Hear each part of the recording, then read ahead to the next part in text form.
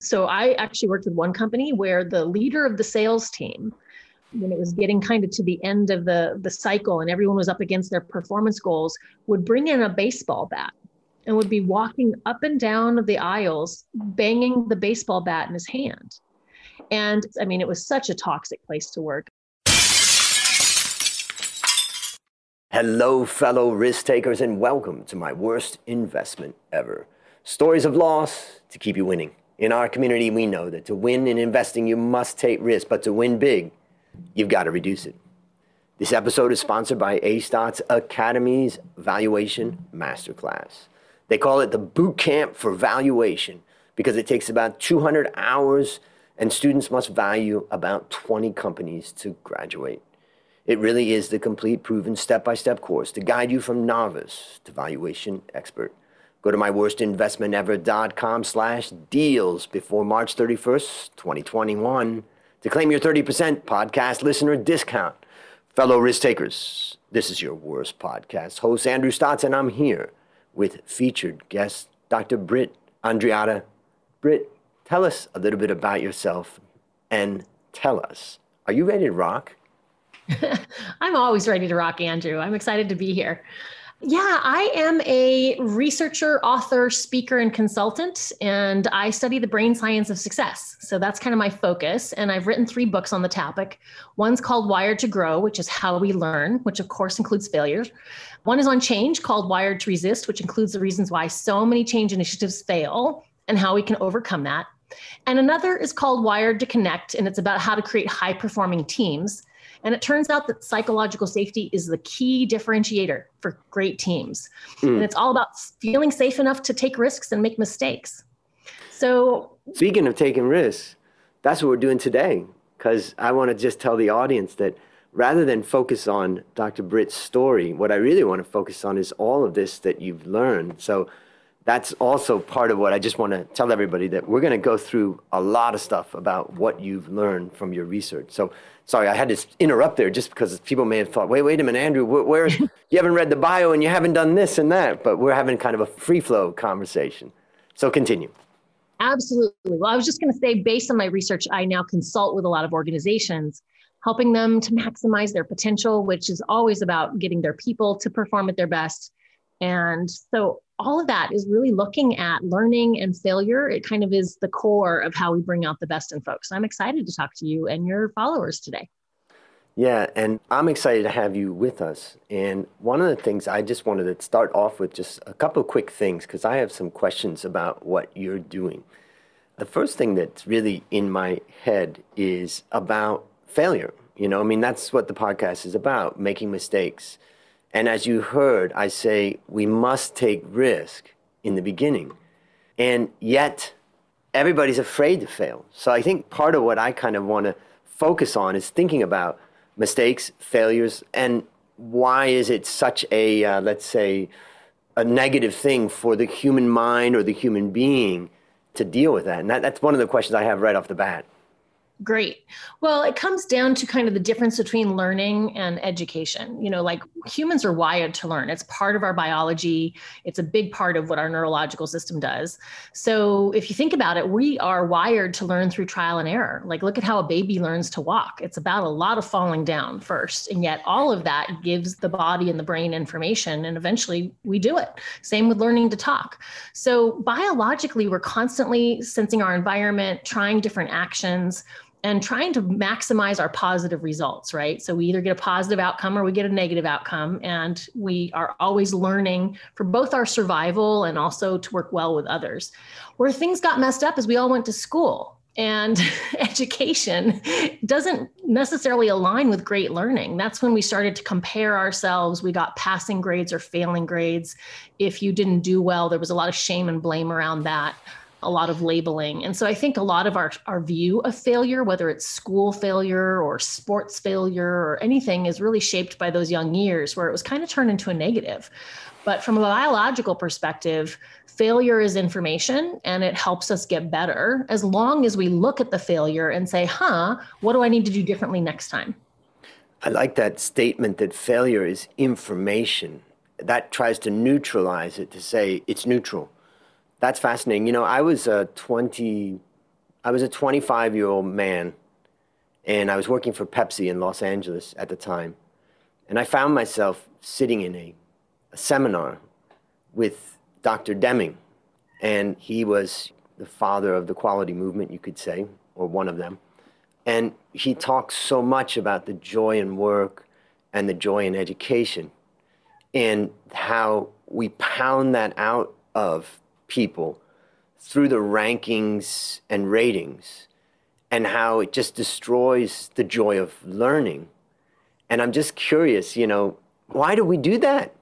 It didn't make, when I listened to him, it made total sense. My God, I can see exactly what he's saying. And then you go right back to work and there's a rating, and you go back to school and there's a rating and a ranking, and there's no way you can get away from KPIs and rankings and ratings.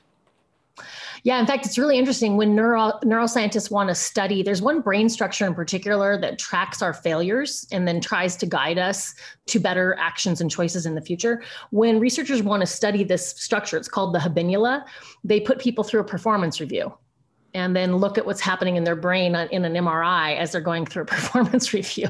So those kind of rankings and things are very threatening to us. And it kind of gets back to a lot of our tribal biology. We are a tribal species, and a bunch of our biology is dedicated to kind of knowing where we fit in the tribe, knowing if we're starting to get excluded or marginalized, and pleasing the tribe, being of value to the tribe. They don't necessarily have to like us, but we have to be of value.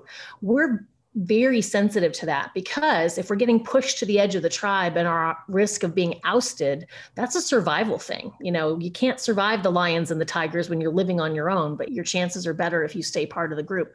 So this whole kind of shame and blame and measuring people and ranking people, it all kind of started with the school system. And the school system's really about socializing people to be workers. It kind of started around socializing people to be factory workers and to be good at following the orders of management. That was the initial goal of schooling. And we haven't gotten far away from that in a lot of ways. And yet what's so really interesting is that the rise of the internet and online learning, which, I'm the former chief learning officer for lynda.com, so definitely have been part of this, it really democratized learning, and it took it away from who gets access to some of these learning opportunities. Now you can grab your phone and learn anything from experts around the world. And I think that's really shifted us to be able to embrace learning and love of learning again, is that we can follow our own interests, we can better ourselves, and we can kind of decouple it a little bit from what the higher ups decide we are worthy of or get access to.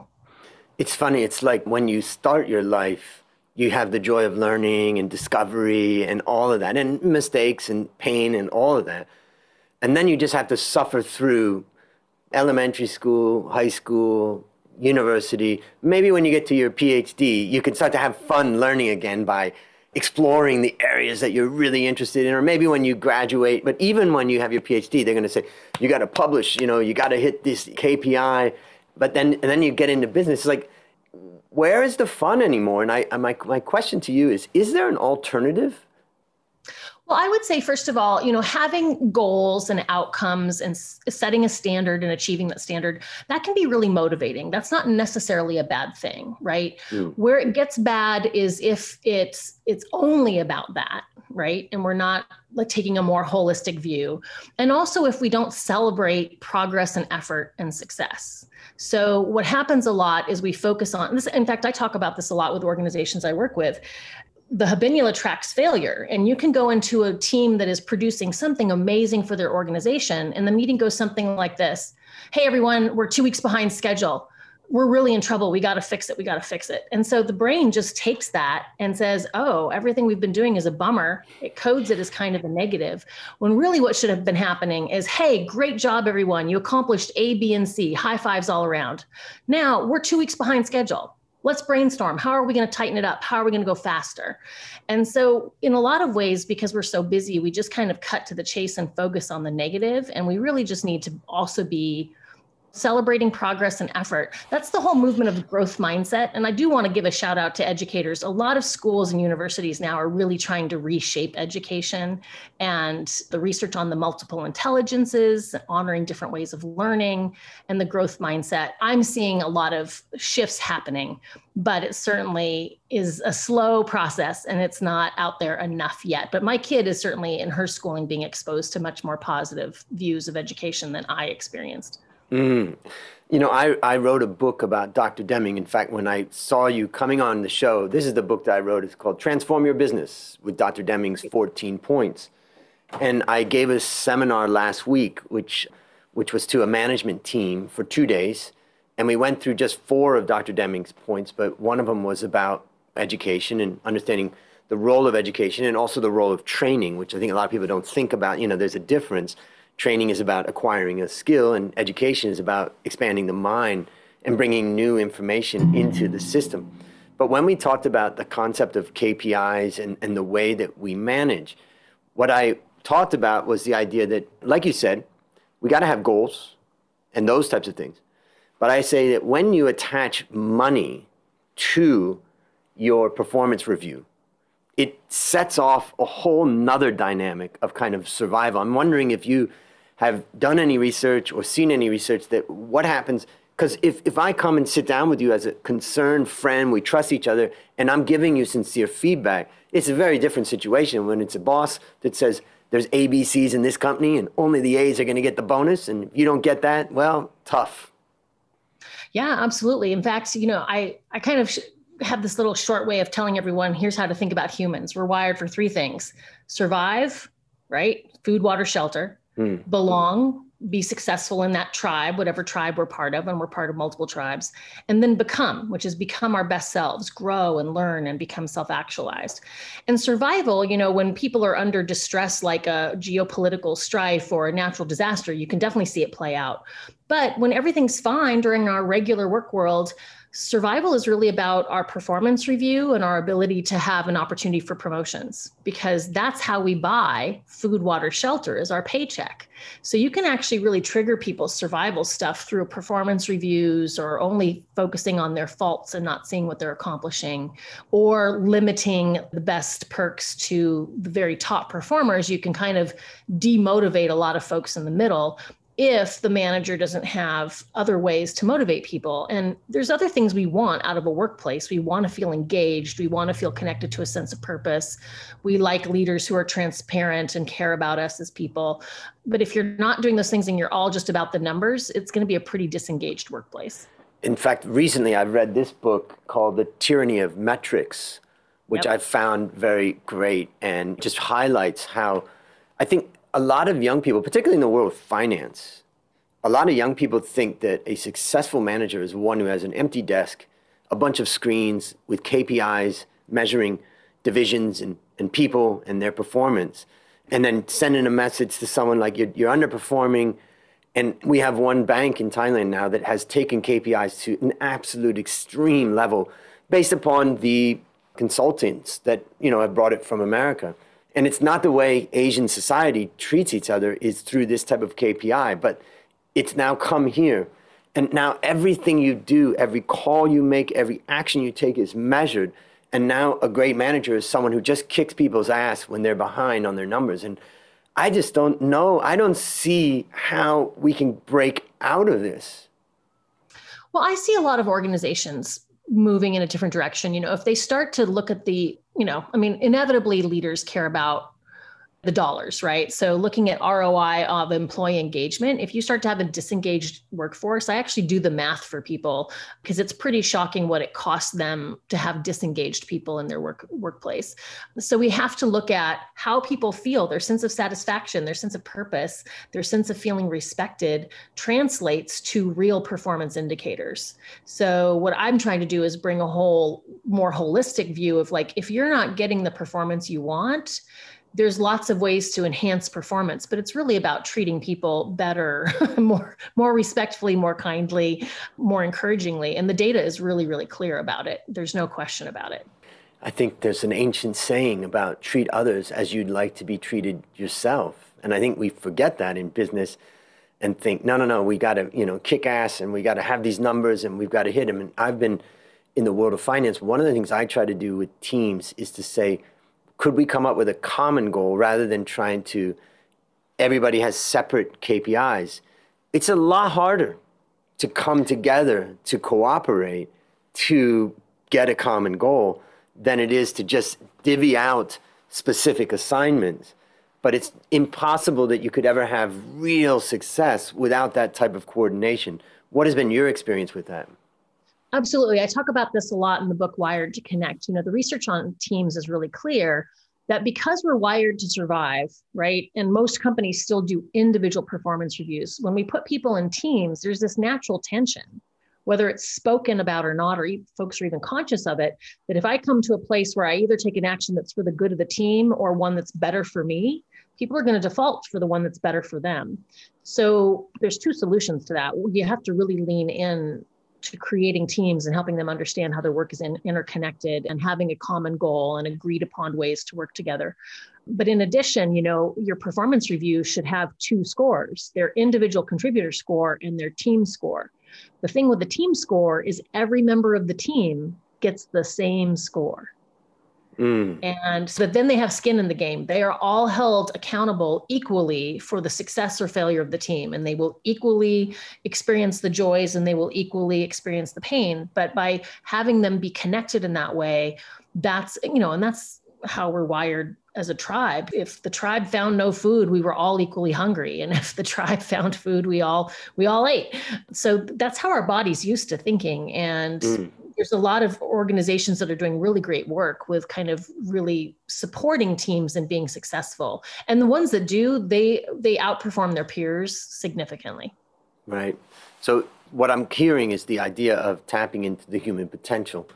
And sometimes by doing these types of individual incentives, what we end up doing is creating a competitive atmosphere. I mean, I would like to tell you a story of an experience I had when I first came to Thailand. And I was working in a workforce in the US, and I came to Thailand and I worked in an office. And what I noticed was something very fascinating, and that is when one person had a late night, they may have to work a couple hours later than the time that everybody leaves. The people that were with them in that area stayed. Mm-hmm. It was very odd to me why they would stay, because I grew up in an environment where you didn't do your job. It's your problem, not mine. Right. But for some reason, they wanted to stay. Now, I've come to learn so much more about the way people work here, but the connection to each other, the support of each other, that Thai people want an environment of almost kind of family-like environment. They value that much more than they would value, for instance, monetary incentives. And what I started to realize was that part of what that KPI does that can be so damaging is that you're setting a fire of competition between employees. And my question I have is, do we really need that? Is that how we get the most out of teams when they're competing against each other to beat a common goal outside or a common competitor? Yeah, the problem with competition is that it does yield some short-term benefits. And I think people are lulled by the short-term benefits. You can kind of create that fire and you'll see a boost of productivity. But if you take the long view, so for example, Microsoft, years ago, they went into a very pitted competitive culture. Dog eat dog, really bad. And at first, it generated a lot of spurts of innovation, spurts of productivity, because people were truly competing with each other for resources and acknowledgement. But when you take the long view, it became kind of a death for the culture of Microsoft. It became where people were literally looking to undermine each other, and they started to game the system and figure out how to keep other folks from doing well. And then Satya Nadella came in, the CEO, and he's been working so hard to put in place a growth mindset.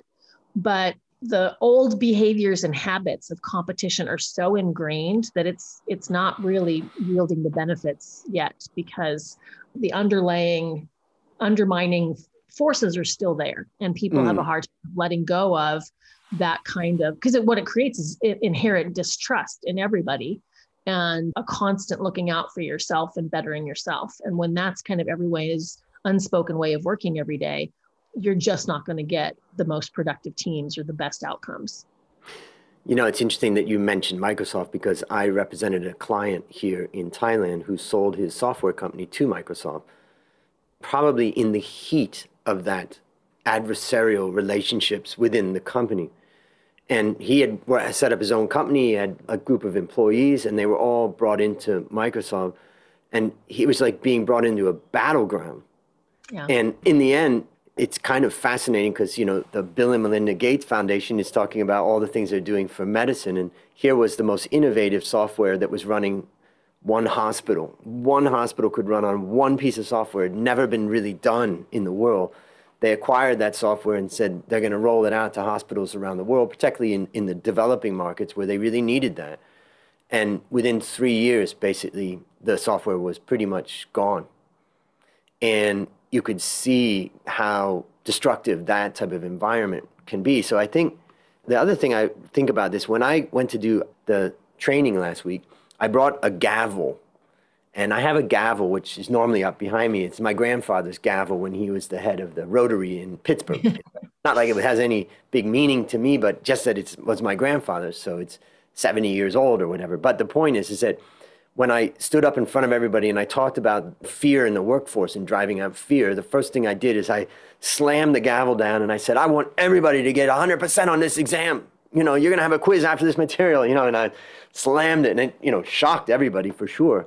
And I use it as a way of saying that fear works in the short run. And now you're telling us from a research perspective and from an experience perspective that fear causes long-term damage. And you can think about that with kids or with anybody. Yeah. Short-term damage too. I mean, if you think about it, when our fight or flight mechanism is tripped off, our neocortex part of our brain, our thinking part of our brain, where we do logic and analysis and all that, it literally gets shut down. And it takes away our self-awareness as well. Our body prepares for injury. And so I actually worked with one company where the leader of the sales team, when it was getting kind of to the end of the cycle and everyone was up against their performance goals, would bring in a baseball bat and would be walking up and down the aisles, banging the baseball bat in his hand. And everybody just went deer in the headlights. I mean, it was such a toxic place to work. Eventually they got rid of him, obviously, but there's just no question the data shows that. So there's two different things here. One is using fear. It's always going to undermine performance because we cannot perform at our best when we're in that fight or flight. The other thing is competition. Competition can nudge some things and you can have healthy competition, but like what Microsoft did was create absolute toxic competition. And that over time, while it may have led to some short-term benefits at the beginning, it definitely has done way more damage over time. So, they're both important to think about. You know, I just want to take your knowledge, and you and I discussed about a lot of things that we want to talk about, but I want to take your knowledge and see if you can apply it to what we found through this journey of this podcast. And I've received 500 written stories of loss, and I've interviewed more than 300 people. So we have the basis of some research there, really. If you think about research that is survey-based, well, these are surveys, and they're kept as a record. And I've identified 6 common mistakes that people make, and I'm going to read them off to you, and maybe any one of those that triggers something that you know that can help us to think about how do we overcome that mistake. Okay. And I'm going to list them by the order of significance, the first one being the most common one. Okay. The first one is, so I'll just read through them quickly, and then after that, we'll kind of pick out the one that you think. So the first one is they failed to do their own research. Number 2, they failed to properly assess and manage risk. Number 3, they were driven by emotion or flawed thinking. Number 4, they just misplaced trust. Number 5, they failed to monitor their investment. They just didn't follow up. And number 6 is a catch-all. It says basically they invested in a startup company. Any thoughts come from some of those mistakes and how we can get better? Well, a couple things. So the first one is failing to do your own research. Part of what our brain does is it's a meaning making machine. And every time you read something, every time you watch something, your brain is trying to connect the dots. And when you have that aha moment and you feel that little flash of insight, you're actually feeling the good feeling, that dopamine rush of the synapses connecting. And I think sometimes when we let other people do our research for us, we deny ourselves the opportunity to just kind of sit with the data and see how it feels and see what flashes of insight we might get from it. So other people, may be good thinkers, but they're going to think from their perspective. And ultimately, we all have our own self-interest in mind. So whenever you're pulling data from someone, you got to ask, what was their self-interest? And does that self-interest maybe create a lens or a block to something that I need to know? What was the second one? Second one was failed to properly assess and manage risk. Yeah, that one, it depends. I would say sometimes it's a lack of skill. We just don't know how to do it, or we're trying to do something and we may have our area of expertise. And then we get into some of the business stuff and it's a little out of our comfort zone. So then we have to kind of rely on experts.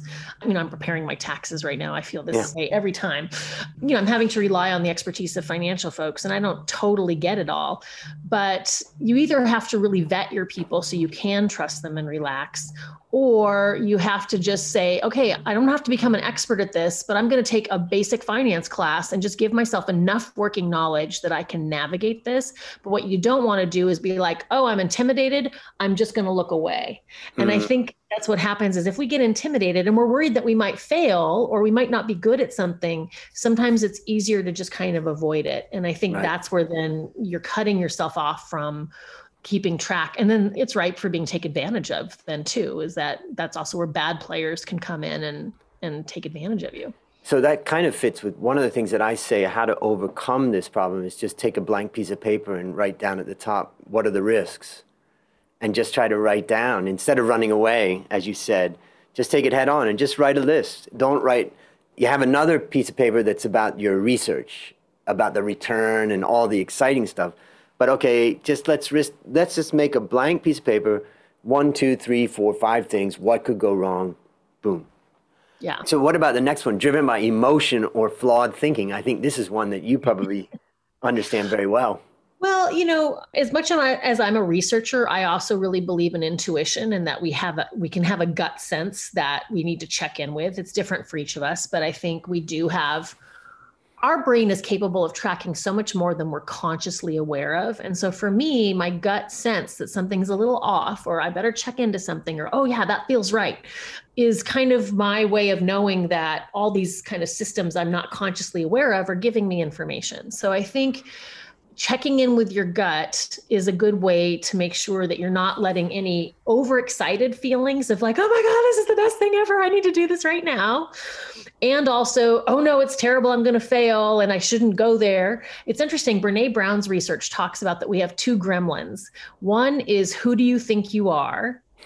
Which is like, okay, why do I think I'm special enough to launch my own company? And then if you can talk it out of that one, the other one is basically you're going to mess up. Like, who do you think you are and how dare you kind of thing. So I know those feelings. Yeah. So I think it's important to just kind of sit with kind of our fears can show up. But if we have a system where we kind of think our thoughts, we check in with our feelings, we run it by some trusted folks, you then can kind of counterbalance any emotions that might be getting in the way. And either someone slowing your roll a little bit or being your cheerleader because you tend to be a negative Nelly. I think those are good things to have around you. You need to have really good people that you trust. So this is one of the things I've learned from the podcast is that there's a difference between emotion and intuition. And you mentioned intuition. You later also mentioned motion. But I would describe, I'm not an expert in this area, but what I've noticed is that when you interview people, they have this flash, this moment where they realize, oh, this isn't right or whatever. But then they override that. And I think if there's one lesson I've learned from this podcast is if we can build more awareness to our intuition. I think there was a piece of research I remember reading where they were basically flashing things in front of people's faces and then showing them something and then measuring their reactions, whether they were positive or negative based upon that. And the people didn't know that the images were flashed so quickly that the people didn't even know that those images even were there. or it was very difficult to detect it. So therefore, you could argue that it really wasn't feeling, it was more of this intuition concept. And so part of what I think I've learned from all this is to try to encourage all the listeners out there to focus on your intuition, give it space. Yeah. And for me, I'm not a researcher of emotion, so I don't have the background on this. I know there's a couple really good books out there on kind of the neuroscience of and biology of emotions. They're probably worth reading. But for myself, I know when I'm having a feeling, it has a tone, it's sadness, it's happiness, it's anger. Intuition is just that little like, something's up. And I don't know if it's a positive or a negative, but there's just a little like, something's worth looking into here. And of course, in relationships, those are the moments where we look back on it and go, oh, there's all these red flags, or I had this sense, but I didn't look into it. So one of the things, I think this comes with just age and wisdom, having not done it when I was younger. But now when I get one of those little like, I stop and go, okay, what is that? Or and particularly if I get to three, then I know that there's something really going on. So I think it's just to also know that your biology is in the mix and to pay attention to what it's telling you.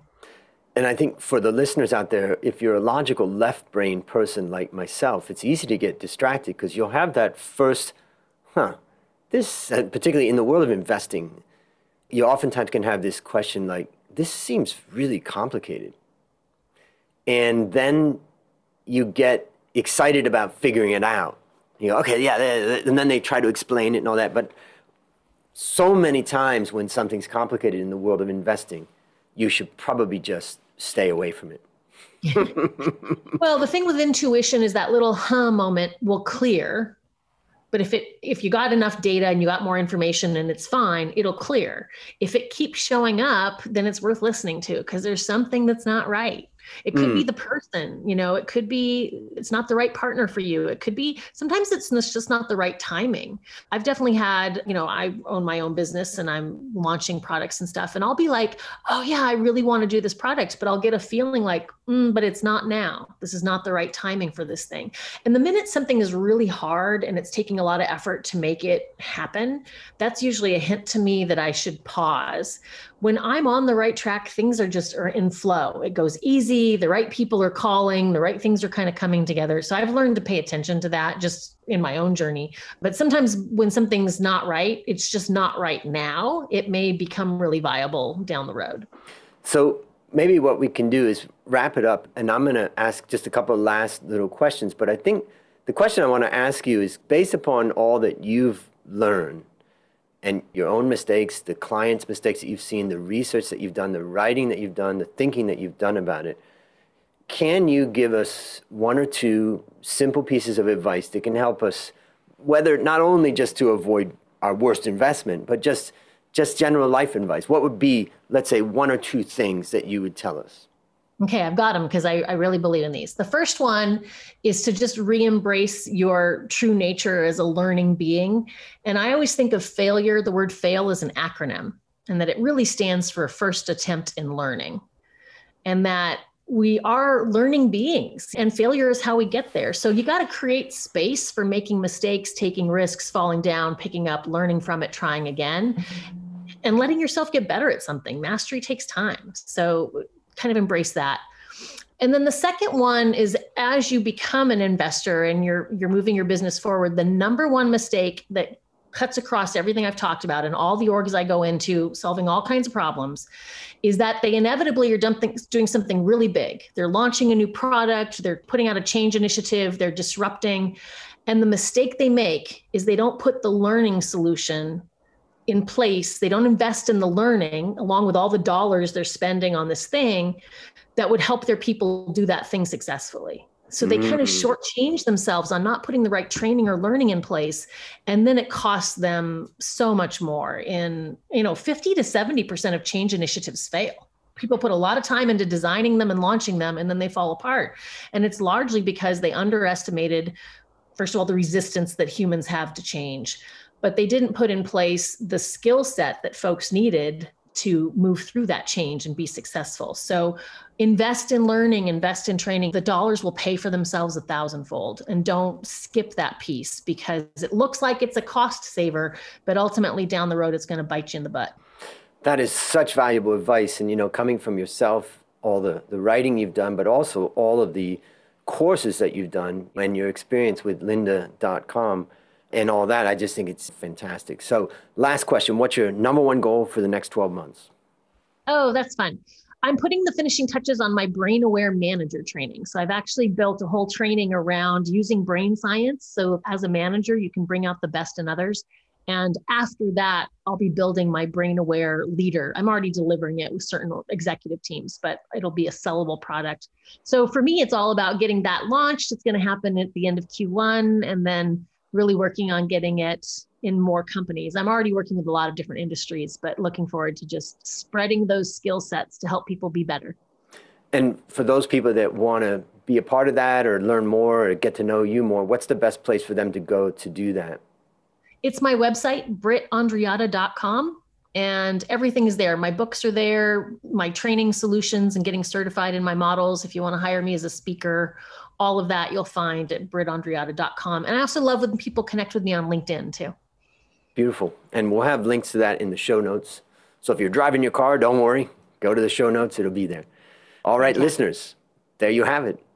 This has been another discussion of laws to keep us winning. Remember to go to myworstinvestmentever.com/deals to claim your 30% discount for podcast listeners on the Valuation Masterclass.